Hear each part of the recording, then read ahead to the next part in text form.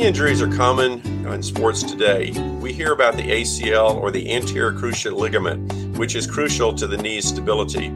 Is it a career-ending injury or is it a life opportunity? Hello and welcome to the Youth Sports Safety Update, produced by the Jacksonville Sports Medicine Program, or JSMP, in Jacksonville, Florida. JSMP is dedicated to youth sports safety through awareness, advocacy, and prevention. I'm your host today, Jim Mackey, Administrative Consultant to JSMP and a seasoned athletic trainer.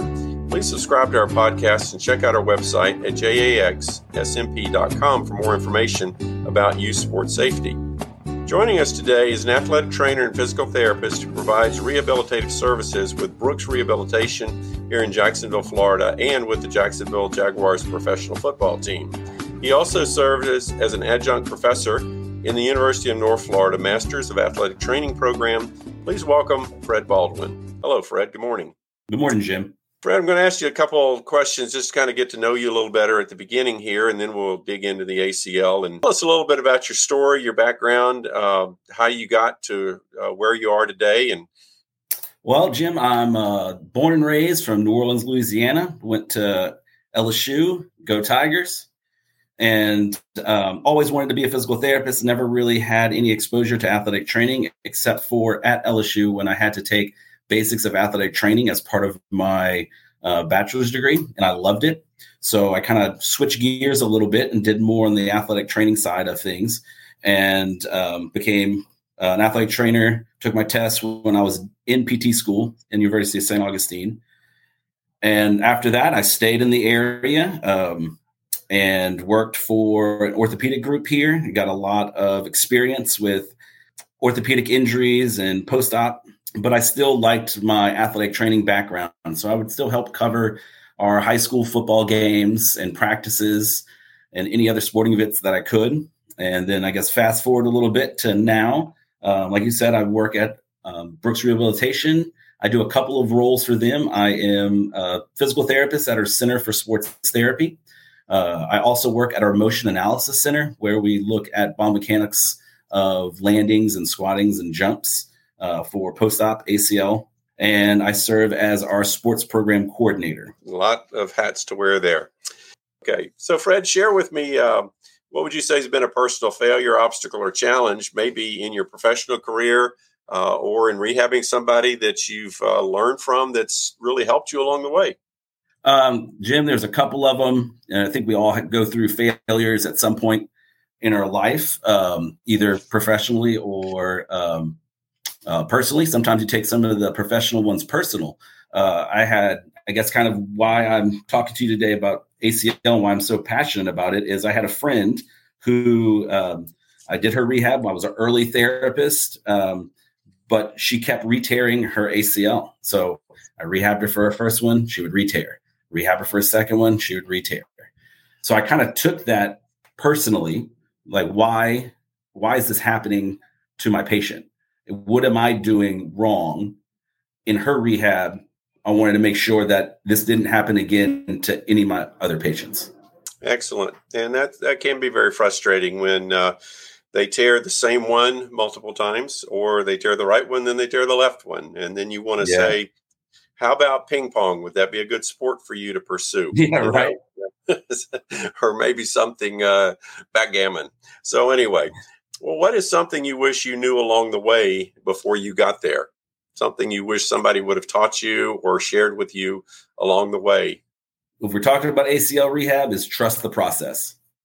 It is a long process, and it's long for the patient, but it's also long for the rehab clinician. We get a little bored sometimes because we're doing things over and over again, but we need to make sure we hit certain milestones and steps in order for us to go further. Are there some resources that you might want to share, special books that you benefited from, or maybe just wisdom from a mentor that's helped you to shape you in your career? I've used many resources. I think one of the best things to give you ideas is Instagram. Even though I'm an old guy, I still look at Instagram a lot, Facebook, of course, and look at what other therapists and what other athletic trainers and strength coaches are doing. And I might not 100% use what they're doing, but it might send me around to a different path than I was already thinking. So it gives us a lot of ideas. I try to tell the students at UNF, I can't teach you every exercise that's possible because I don't know every exercise that's possible. I learn new exercises every week when I watch some of the clinicians that I work with, when I go into the training room with the Jags, or if I see something on Instagram. Being able to be open to all these other great resources that we have now of other people sharing their ideas is something that Right, and that's a good positive in our profession. I think we're not always provincial, meaning keeping everything to ourselves. We like to learn from each other. What are tips of the trade and that? And we learn that sometimes some of the basic things that we've been doing forever, sometimes we give them new names. I'll go back to a real old story. The athletic trainer that was my mentor, we learned from him. He started out a lot of the rehabs with a concrete block. And it was started with 4 inches, and he went up to the 6 inches and had the person doing step ups on that. Well, about 10 years later, so somebody said, "Oh, we found this new fascinating thing called closed chain rehab." And I said, we were doing this on a cinder block 10, 15 years ago. And sometimes they just add funny names to them or new names. It's all these different terms, analytics, whatever they've got for them. We can learn from the basics, but we can learn from one another and sharing ideas. So let's jump into ACL, the anterior cruciate ligament rehab. What's new? What are you learning? Sometimes the Ecclesiastes says there's nothing new under the sun, but I'm sure there's always different ways of looking and treating and motivating and training people along the way. Yeah, I think the newer, I shouldn't say newer, but the wave that we're going to more, especially here at Brooks Center for Sports Therapy, is having to do with protocols. Each surgeon has their own protocol on what they want you to do with their patients. And sometimes they give you free rein and they just want certain milestones hit, and others are very strict on it. So if we get free rein, we have our own, we call it an ACL report card. So we're looking for certain milestones. And I think it's really important for the patient because we can give them an objective goal to hit before they can do certain things. So if they're going to have to, they want to discharge the brace. They love to get out of that brace as soon as they can. So we're giving them certain things that they can do and that they can measure themselves to see how close they are to getting out of the brace. And we have that for a lot of different things. So for being able to run in the Alter G, or being able to run on the treadmill, start to do plyometrics, we have these criterion-based goals for them, and it helps them understand that where the goalposts are, and we're not moving the goalposts. We don't look at them and say, "Well, your quad looks good." Well, what does looking good mean? We want an objective measure on how much quad strength and what the deficit is compared to the other side. People are not cookie cutter, so you can't rehab them like a cookbook. And I love your term you're using there. I believe the objective milestones along the way. So one, a patient has something to aim for, because if you aim at nothing, you'll hit it all the time. But if you've got something you're aiming for, you're trying to get accomplished. And then if they're slow to get there, you can motivate, you can encourage, you can redirect their goals. Sometimes it's necessary in that. So you mentioned trust a few minutes ago, but just building trust in that patient is so very important. So where do you start with someone when you begin their rehab to build trust? Because they're probably crushed. If they're an athlete, they think their season's over. They think this may be the end of the journey. Where are we going from here? So how do you start with someone, or where do you start with someone? Communication, opening up that communication, letting them know what your expectations are for them and their possibilities. It's something we don't like to really talk about much, but not everybody returns back to their prior level of sport. We want to tell everybody, yeah, it's going to be okay, and you're going to be able to go back on the field and perform just like you did before, but that's not always the case.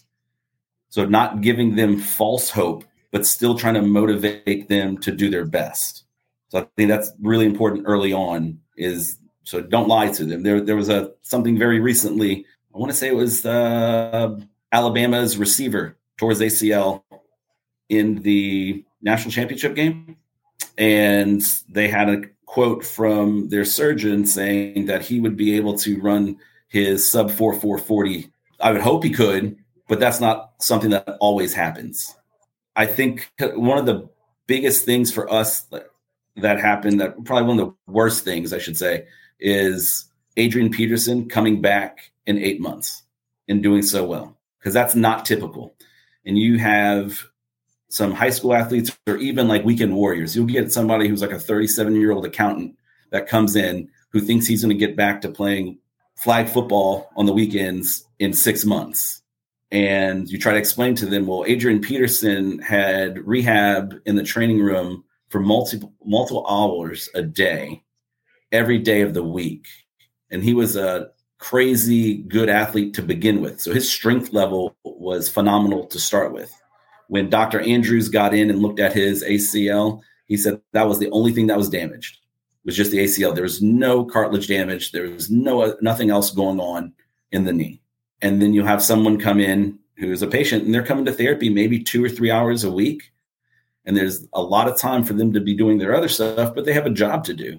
They have to do their 40-hour work week, and they're sitting down. They're not able to put the work in as a professional or collegiate athlete could.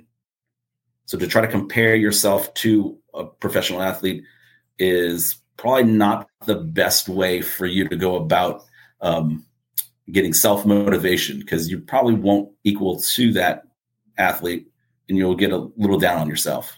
Right. And you're talking about, one, having honest communication, very realistic goals going in, understanding that an Adrian Peterson started at a totally different level. Now his knee was damaged, but started at a totally different fitness level.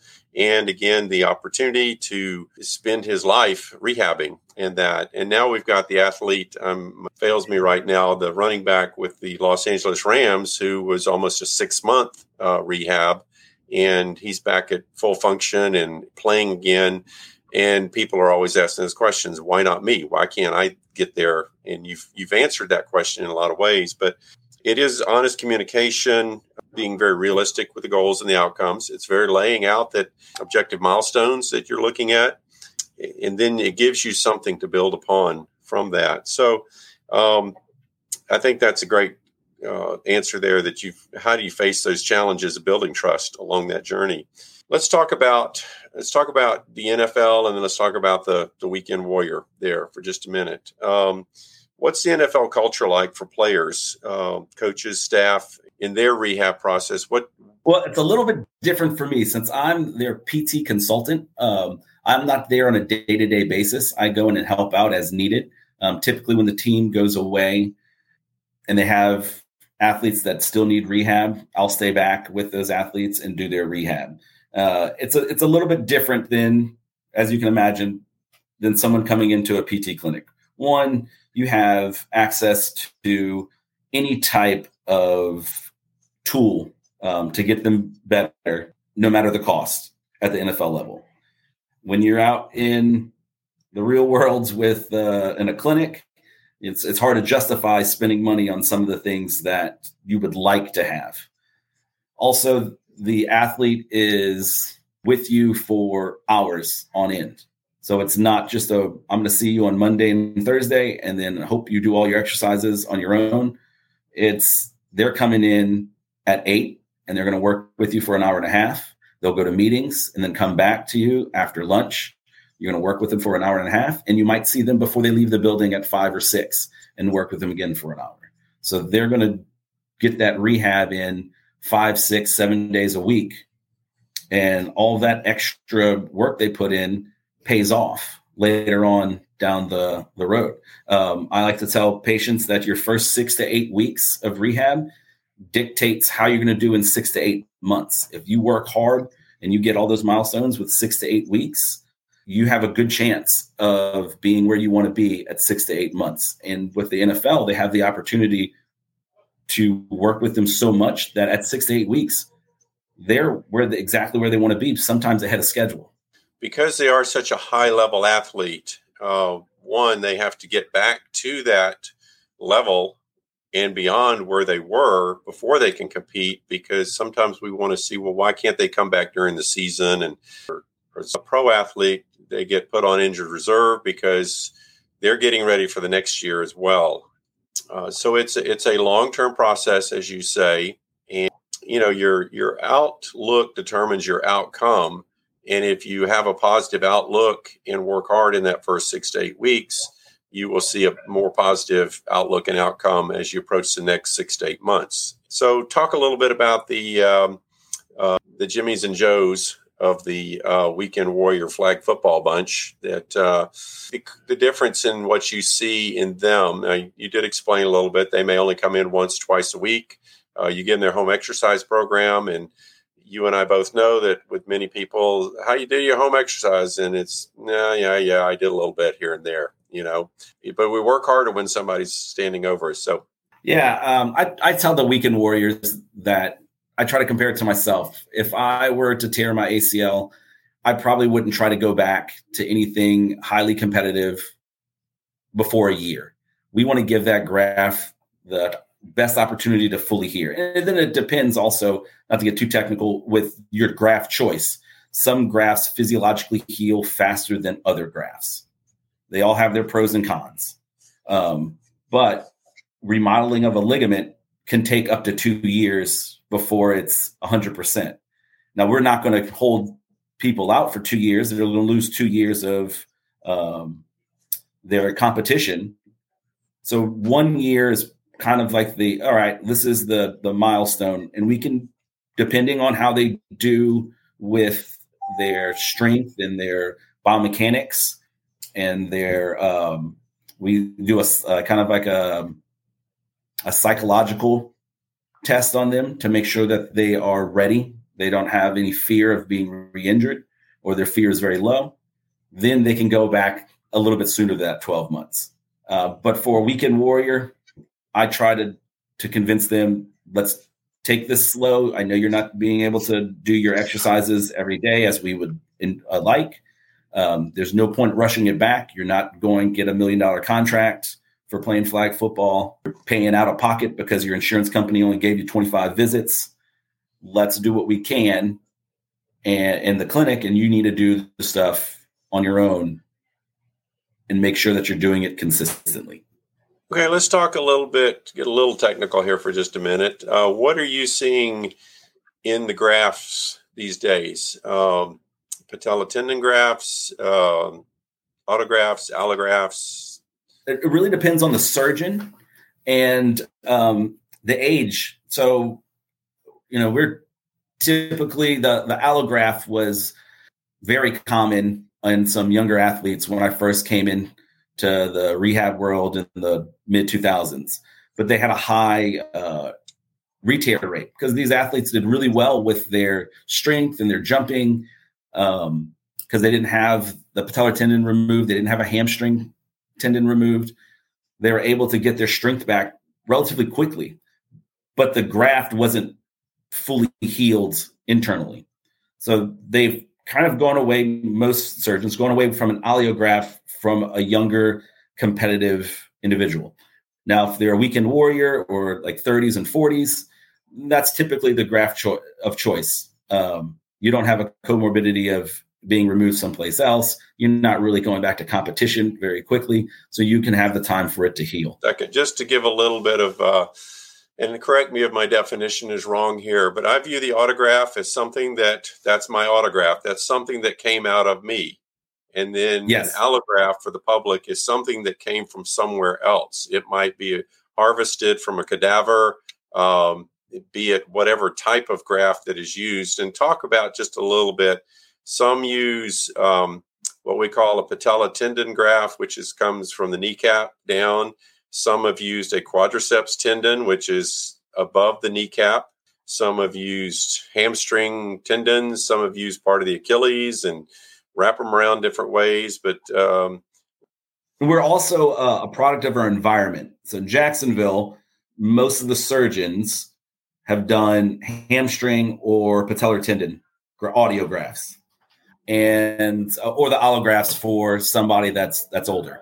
But more recently, I've seen a lot more quad tendon grafts, which right now they look very promising on getting the strength back quicker than a patellar tendon graft, so they don't have as much knee pain as a patellar tendon graft might have, and they don't have as much weakness as you would see with patellar tendon graft or a hamstring graft. So it's something very new for our area, but they've been doing it other places for quite some time.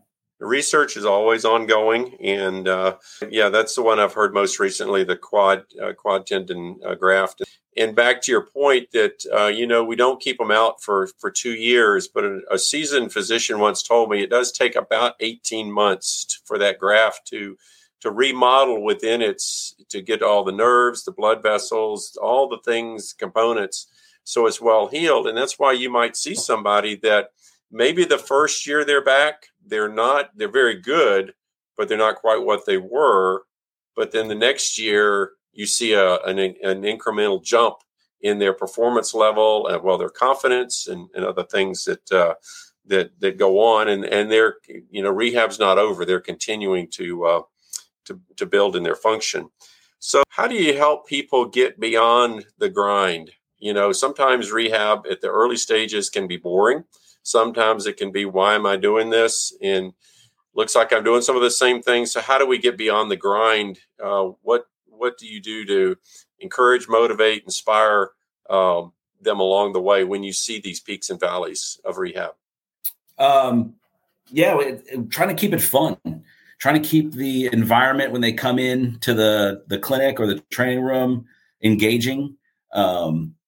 Let them see that their progress is being made. So sometimes we have a lot of patients and we might not be able to keep looking at our objective measures. But even if you just take a range of motion measurement and they see that they're 5 degrees better than they were the week before, or you do a strength test with a little handheld dynamometer and it shows that they're 10 foot-pounds stronger, those little things could help motivate them, seeing that they are their hard work that they're putting in is actually paying off. We talked a little bit about objective measurements. We were talking about the Biodex, which is a machine that uses to measure strength. But a lot of rehab is moved towards function. You might be able to score well on the Biodex, but you can't jump up and down 3 times, or you can't hop and land properly. Address the function and the objectivity there sometimes too. Yeah, so at Brooks, we have a motion analysis center, and this is a big room that has infrared cameras. We marker the athlete up on their joints, and it's a lot like when they create players in Madden. And so we're getting a 3D, 360-degree view of them when they're doing some of their jumps and their squats and landings. And we also have force plates in the ground that measures their ground reaction force. So that's how much force they're actually putting through their leg to absorb their weight, or how much they're actually generating when they're performing a jump. We compare these side to side so we can give the athlete and also the rehab clinician an idea of, hey, this is some things we might not be able to see with our naked eye, but they're shifting. And if they're shifting towards their uninvolved leg and they continue to do this, they might be set up for that injury that can happen on the other side. So we're trying to see how they move in a way that we can't see in the clinic. Now, not everybody's going to have a $500,000 motion analysis room. So there's a lot of apps out there that can at least give you some of idea, like a Huddle app or Coach's Eye. You can at least look at them and slow down the rate and determine if they're shifting side to side or if their knee isn't flexing enough when they're landing. That can help with your athlete's rehab.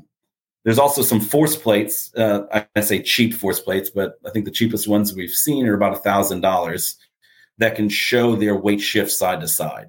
Those all hook up to either an iPad or a computer, and you can use them for a test, or you can actually put it up while they're doing their squat and the athlete can see themselves shifting side to side and correct it. And then now you have them doing it the right way, and hopefully after the repetition, they don't need it anymore, and they can perform their squatting and their jumping without the visual feedback. Video analysis is very important in today's day and age of iPhones, and that you can video their work. And let's just say we're taking a patient and we're just having them do a hop right in front of you, jump off a 4-inch and land. That's something that you can look at very clearly in the clinic, or you can videotape, and then you can show this is what we're seeing in the hip, or this is what we're seeing in the knee or the ankle. And as we look at what we call the chain, from everything starts at the foot and goes up, you're not just looking at the knee, you're looking at all those different aspects of it along the way. So that obviously that's where your motion analysis helps. So let's talk a little bit about prevention programs before they get to you. What are you seeing the value of those?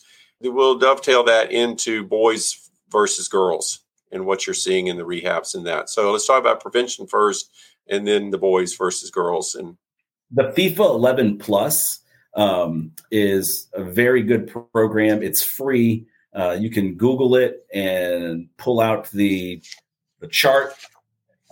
We will do that with our post ACL before they go back to playing, right? We don't want that cycle to continue. So after they've passed all their objective criteria, we're going to instruct them in doing the FIFA 11 Plus here in the clinic before they go back to playing their sport, and encourage them to do it a couple of times a week. It has been proven in research to help decrease the amount of knee injuries.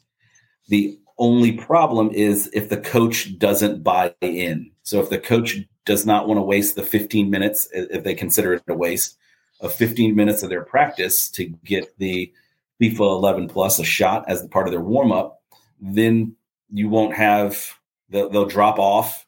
They'll do it a couple of weeks, and then they go back to doing their other stuff, and injury rates increase. So that I highly encourage any ATs or PTs or athletes listening to this to Google FIFA 11 Plus and try to incorporate those warm-ups and exercises into your weekly. If you want to do it every day, great. I try to get my kids to do it. They're 14 and 12. So they're in the garage gym. There's the FIFA 11 Plus is written up on the board, and they know to do it a couple times a week. They don't want dad coming home asking if they can do it or not. You get your allowance based upon your doing. That's your right. Yeah. There. Yeah, that's great. And you'd recommend this for anybody that is involved in a sport where your foot leaves the ground and lands, right? Because it could be volleyball, basketball, but it can be any track and field events, soccer, obviously. So what sports are you seeing high level of AC injuries in today? It's seasonal, right? So you'll see them come and go based off of who's in season. Soccer, lacrosse, basketball, football. Occasionally we will see volleyball, but not as much as I would think they would be. But those are our big four that we're seeing is in the clinic with ACL injuries. Give us your opinion on sports specialization versus participating in a variety of sports.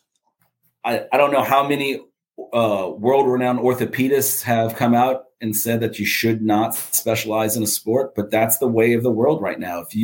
They've convinced parents that little Johnny or little Jane, if they play soccer or baseball or whatever sport year round, they have a better chance of making a scholarship someplace. I just don't see how that's going to benefit the athlete, not just from an injury standpoint, but them getting burned out, playing the same thing over and over. How do you know that little Johnny or Jane is the best soccer player if they don't try maybe playing tennis or volleyball?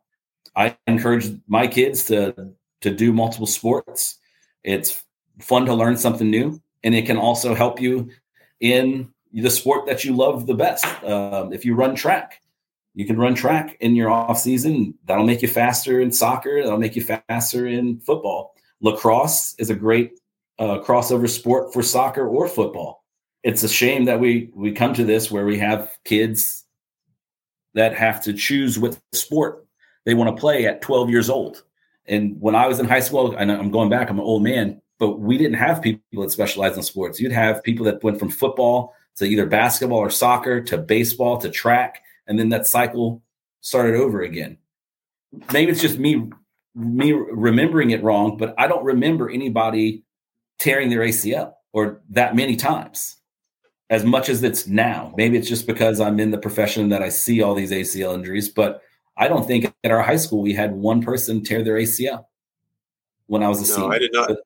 I did not see my first ACL until college, even hearing about it. And that was, again, back in the days where they filleted them from almost the middle of the thigh down to the middle of the shin to open them up. And that, so you had about a good 12-inch scar on. So that dates me, Fred. I'm older than you.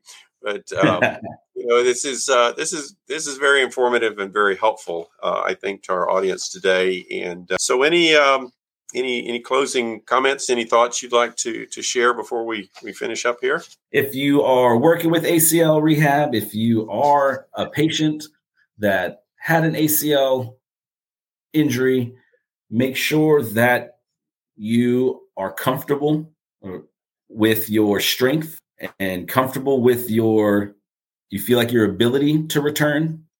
I tell my students the 3 things to know when you're ready to clear somebody. Are they psychologically ready? Are they physiologically ready? And have they completed all of their rehab and return to sport criteria?